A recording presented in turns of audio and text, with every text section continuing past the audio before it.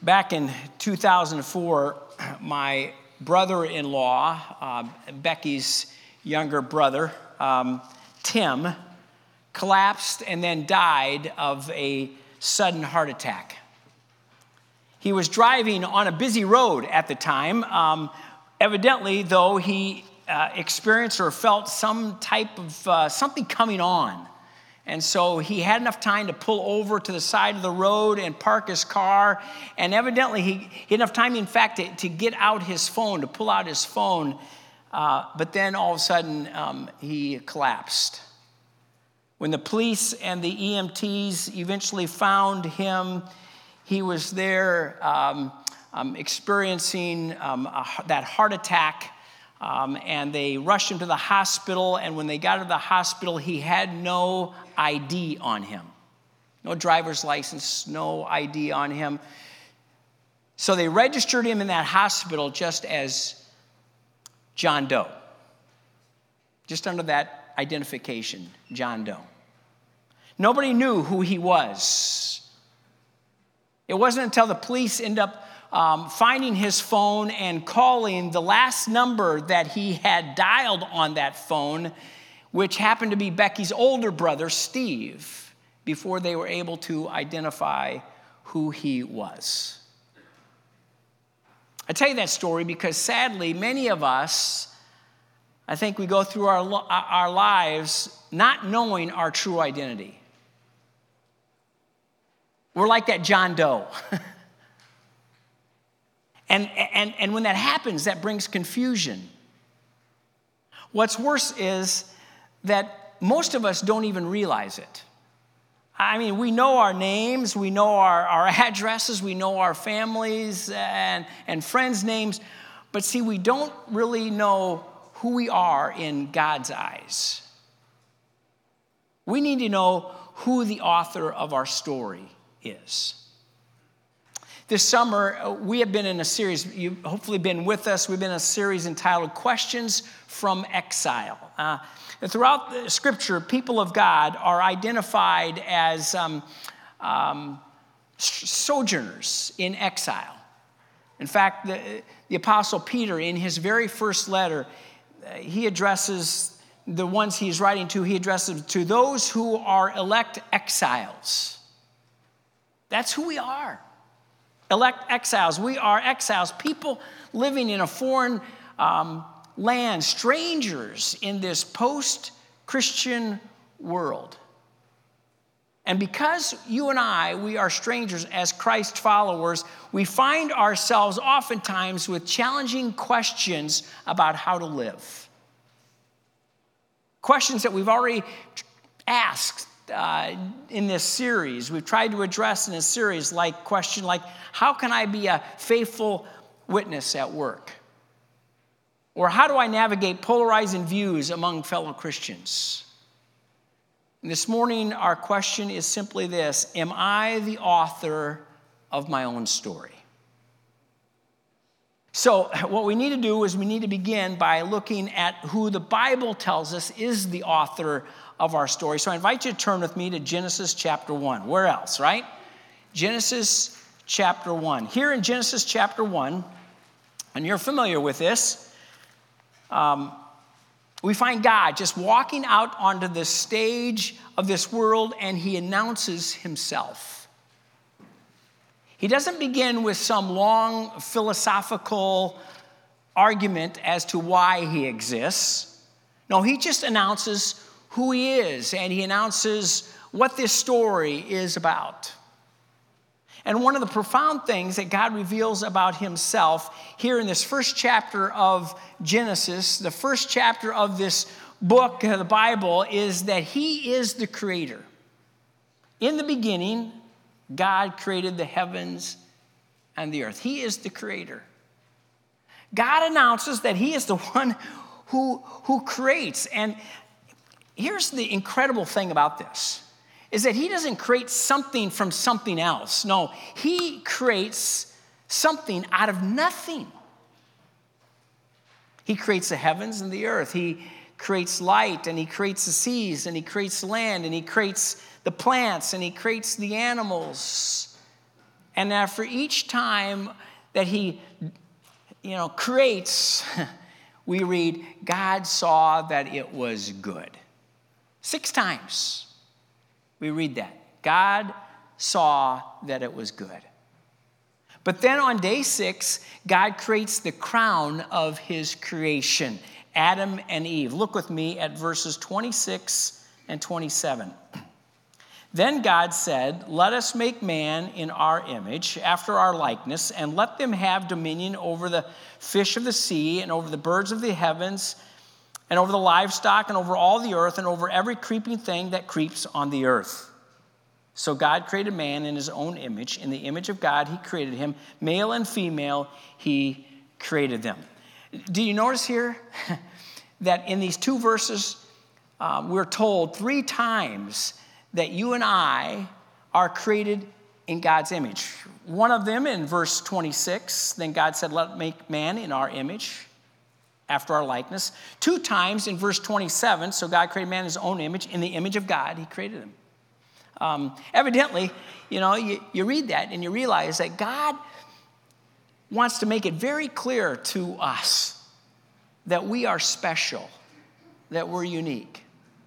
In fact, at the very end, after he has created humankind in his own image, and after he has blessed them, male and female, the Bible says, God saw all that he made, and it was what? Very good.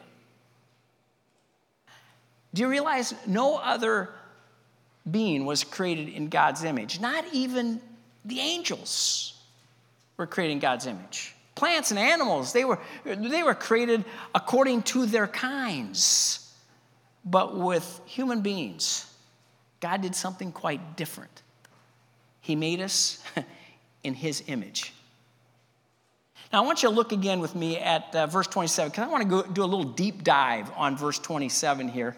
I hope I don't lose you here, okay? So follow along with me. Notice the 3 parallel lines of poetry in verse 27, okay? The first line there lays the foundation on which it builds the next 2, okay? The fact that God created man in his own image. The second line basically repeats the first, except in a different order. Do you see that? The prepositional phrase, in his image, in the image of God, in the second line comes first. And then the subject, verb, object, okay? He created him comes at the end in that second line. Now, the third line also ends with subject, verb, object. He created them, okay? But I want you to notice something here, okay? I think I've got this on the screen. The singular pronoun him in line 2 has been replaced by the plural them. You see how it got switched? Okay? But here's the biggest surprise of all.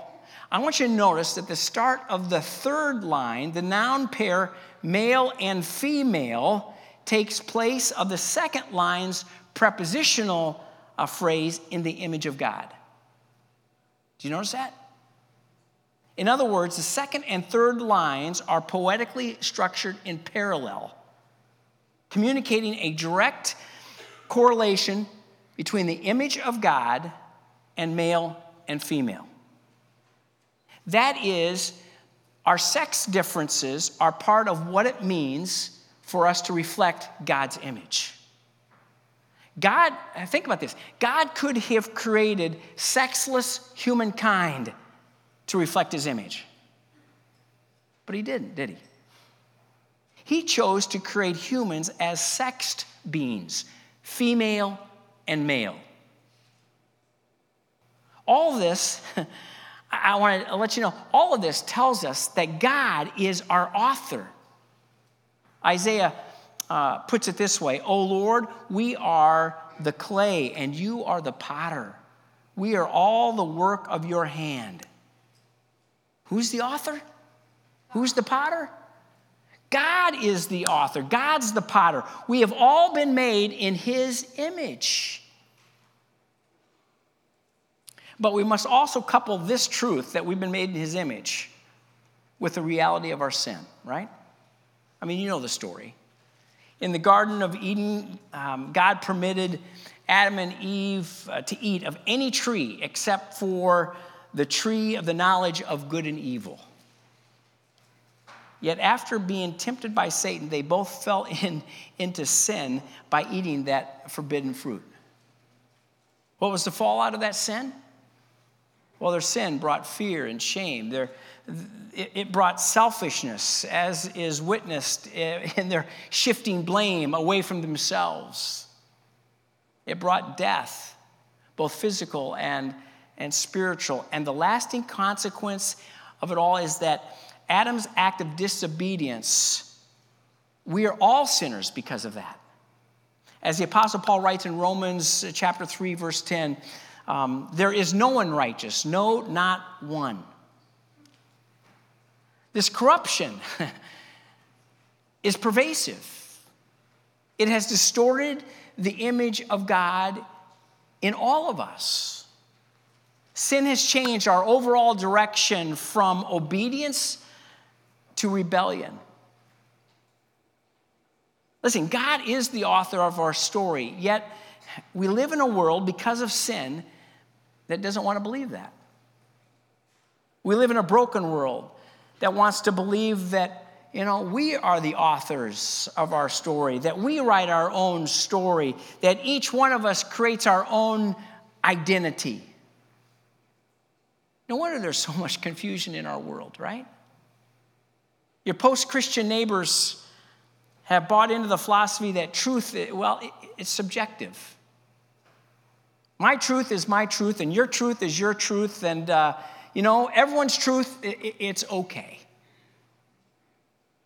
Our world has rejected God as the author and replaced him with ourselves. My experience reigns supreme. I can be who I want to be. Back in 1875, a British poet named William Ernest Henley published a short poem that has become a calling card, I think, of our post-Christian world. The poem is called Invictus, and it ends with these famous lines: I am the master of my fate. I am the captain of my soul. In other words, I'm the only one who determines what my future will bring. I'm the one who is sitting in the driver's seat of my life. It means it's all about me. I'm the author of my story. But God's word would tell us otherwise, wouldn't it? See, true identity is not what I do. For example, I'm a pastor, but that's not my identity. Nor is it how I feel. Hey, I feel happy today. That's not my identity. True identity is who I am. And the Bible tells us I am one who has been made in God's image. Yes, an image that's been distorted by sin because of the fall, but still one whose identity has been determined by God. God is the author of my story and your story. You say, hey, great. Pastor, that's great, but see, I know that, I understand that, but what's the big deal? I mean, what's the big deal of God being the author of my story, that as a Christian, my identity is supposed to be in Christ? What's the big deal? Let me give you two very practical implications from this truth. First, since God is the author, he cares what I do with my body. One of the consequences of sin is that we all get confused when it comes to our bodies and to our sexuality. We miss what God, the author, says, and God's word, I got to tell you, has a lot to say about our bodies. The biblical view is that bodies are good and sacred. When the Apostle Paul addresses the Corinthian church, he confronts the popular thought of that day that said the body was bad while the spirit or soul, that was what was good. And Paul asks them this question. He says, do you not know that your bodies are temples of the Holy Spirit who is in you, whom you have received from God? You're not your own. You were bought at a price. Therefore, honor God with your bodies. In Romans 12:1, Paul commands believers, offer your bodies as living sacrifices, holy and pleasing to God. Sometimes we hear, even in our Christian circles, I think, talk about the body just being a shell, that covers the real you. But that isn't the Christian view of our human nature. Our bodies are a core aspect of who we are. We don't just have bodies. No, we are bodies. We're embodied. Now, without a doubt, we live in a fallen world. And as a result, not only has the image of God in us been distorted, but with it, our sexuality has also been broken. The Bible tells us, there are a lot of different heterosexual relationships that are sinful. Like a man sleeping with several other different women, or a husband cheating on his wife, or even a committed monogamous relationship between cohabitating boyfriend and girlfriend. The sin of pornography has gripped and ruined many lives. And the truth is that God's standard for everyone when it comes to sexuality is one that is holy, that is chastity in singleness and faithfulness in marriage. Chastity, that's more than just simply not engaging in extramarital sex. It conveys purity and holiness as a single person. Faithfulness is more than just avoiding illicit sex. No, it conveys covenantal commitment to one another. Now, the Bible also makes it clear that same-sex relationships are sinful. Leviticus 18:22 clearly forbids homosexuality, as does Romans 1:26 and 27. Because of this, Apostle Paul writes, God gave them over to shameful lusts. Even their women exchanged sexual relations for unnatural ones. In the same way, the men also abandoned natural relations with women and were inflamed with lusts for one another. Men committed shameful acts with other men and received in themselves the due penalty for their error. I don't know if you understand this or have studied this, but whenever Scripture talks about same-sex sexual relations, it always prohibits them, never affirms them. Now, to be honest, because we are exiles living in a strange and foreign land, we shouldn't be surprised by the fact that the world around us is trying to sanitize and erase sin and call homosexual relationships, good. They bought into the lie that they are the author of their own story. One of the most popular statements that, you hear today, arguments today, is being gay is who I am. It's who God created me to be. But numerous studies have been done asking the question if people are born gay, none of them are conclusive. Both those who are pro-homosexuals and those who might be argued as not. It doesn't matter whether you're, in fact, let me get this. American Psychological Association said this: no findings have emerged that permits scientists to conclude that sexual orientation is determined by any particular factors. Many think that nature and nurture both play complex roles. And listen, even if it can be shown or believed that same-sex orientation is innate, I got to tell you, it doesn't mean it's permissible. Biology isn't destiny. We must point people to be born again. It doesn't matter whether you were born a liar, you must be born again. It doesn't matter whether you're born a porn addict, you must be born again. It doesn't matter whether you think you were born with any other sexual sin struggle, heterosexual sin struggle or homosexual sin struggle. You must be born again. Whatever condition we have, we are to be born, that we were born into this world, we need a total transformation.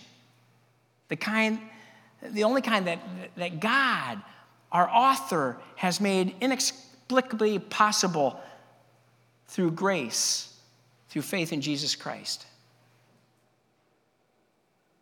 Now listen, I know there are a lot of questions when it comes to this subject. We're not going to be able to deal with those questions all this morning. So what I've done is in your bulletins, in your outline, you can see at the bottom, I've listed several good resources that you can use to continue to try to answer those questions that you might have. Or if you want, call me, set up an appointment. I'd love to talk to you. But listen, before I move on, I've got to give you a couple guidelines for future conversations that you might have with friends or family members who are gay. First one is this: show compassion. Love them. I know we love the saying, love the sinner, hate the sin.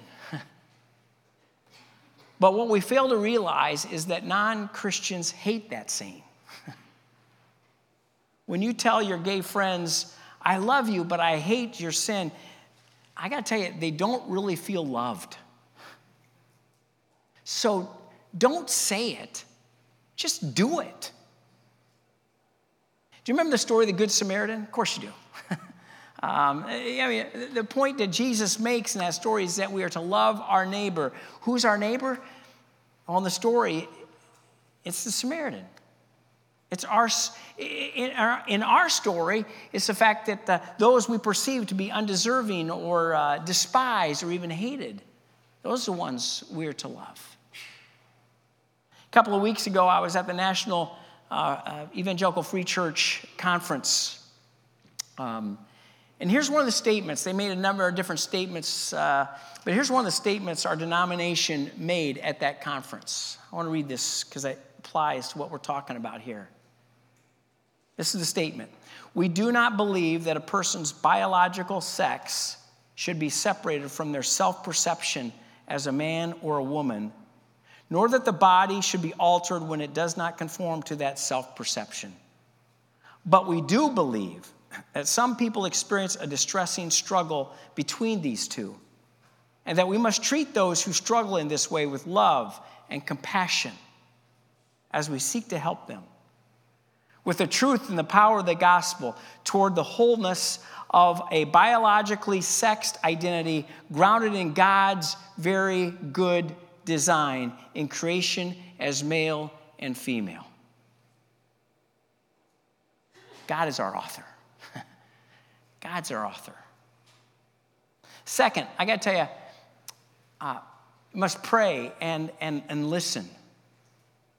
Beginning with prayer is a way to remind ourselves that only God changes hearts, not you arguing with them or yelling at someone. Psalm 46:10 says, "Be still and know that I am God." We must be still and wait on Him. And also listen. If we want our unbelieving gay friends to listen to us, we must first listen to them, right? Show them kindness. The Apostle Paul reminds us in Romans chapter 2, verse 4, God's kindness is meant to lead to your repentance. Not God's yelling at us, not God's condemning us, but God's kindness. So show kindness. Let me give you a couple of other additional guidelines for those believers here. If you're here this morning or listening online, who might be struggling with sexual sin, homosexual sin or heterosexual sins. First, remember that we have the power of the Holy Spirit. In Galatians 5, Paul exhorts us, walk by the Spirit and you will not gratify the desires of the flesh. For the desires of the flesh are against the Spirit, and the desires of the Spirit are against the flesh, for they are opposed to each other, to keep you from doing the things that you want to do. Flesh is a term that means our sinful nature here in this passage, okay? Paul is not talking about who we are, but rather he's talking about our fallen condition. And his point is that as believers, you and I, we have the power of the Holy Spirit in us. And as such now, unlike before when we didn't have the Holy Spirit in us, before we were believers, now as believers, we have the ability to not sin. Finally, go back to your identity. If you're struggling with sexual sins, go back to your identity. You are a new creation if you're in Christ. 2 Corinthians 5:17 says, therefore, if anyone is in Christ, he is a new creation. You've been crucified with Christ. You've been buried with Christ. You've been baptized into Christ and into his death and united with Christ in his resurrection. That's who you are. Who's your author? God is the author of your story. Live into that. Let me give you another implication of this whole idea that God being our author. Since God is the author, he cares how I handle my resources. Not just how I handle my bodies, but also how I handle my resources. I'm going to take you to 1 Chronicles 29. 1 Chronicles 29 in the Old Testament. And here in 1 Chronicles 29, understand that David is the king of Israel. And Israel at this time is at peace. And David wants to build a beautiful temple in Jerusalem for God. But before David gets started, God steps in and stops David. And he says, David, hey, great idea, David, but I can't let you build it. I can't let you build my temple because, listen, you have blood on your hands. You have fought too many wars. But listen, David, I will allow your son Solomon, the next king, to build my temple. And so David responds by doing everything he could, short of actually building that temple. I mean, he draws up plans for the temple. He does this huge fundraisers so they can have the money available for the temple. In fact, he gives from his own personal account and his retirement account so all of this temple can be built when he's gone. In the middle of this, David stops and he gives praise to God. And in this prayer, we're given some insights into David's perspective on money and on his resources. 3 insights, real quick, that I want to draw to. Let me start with verse 10.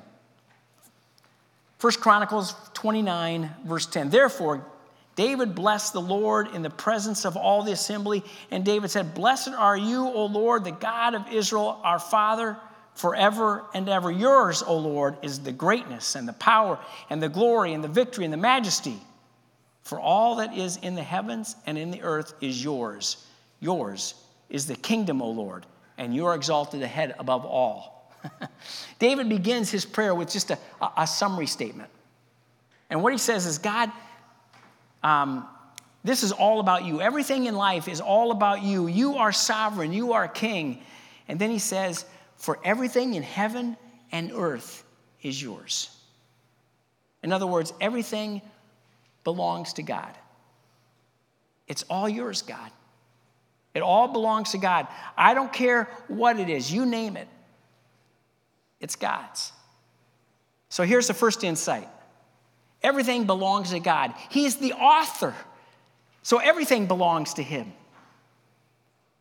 Continuing on, verse 12. It says, both riches and honor come from you, and you rule over all. In other words, all my wealth, all my gold and silver, all my cars and houses and all my investments, David says, all my savings accounts, they all come from you, God. Second insight, everything comes from God. Continuing on, verse 12. In your hand are power and might, and in your hand it is to make great and to give strength to all. And now we thank you, our God, and praise you for your glorious name.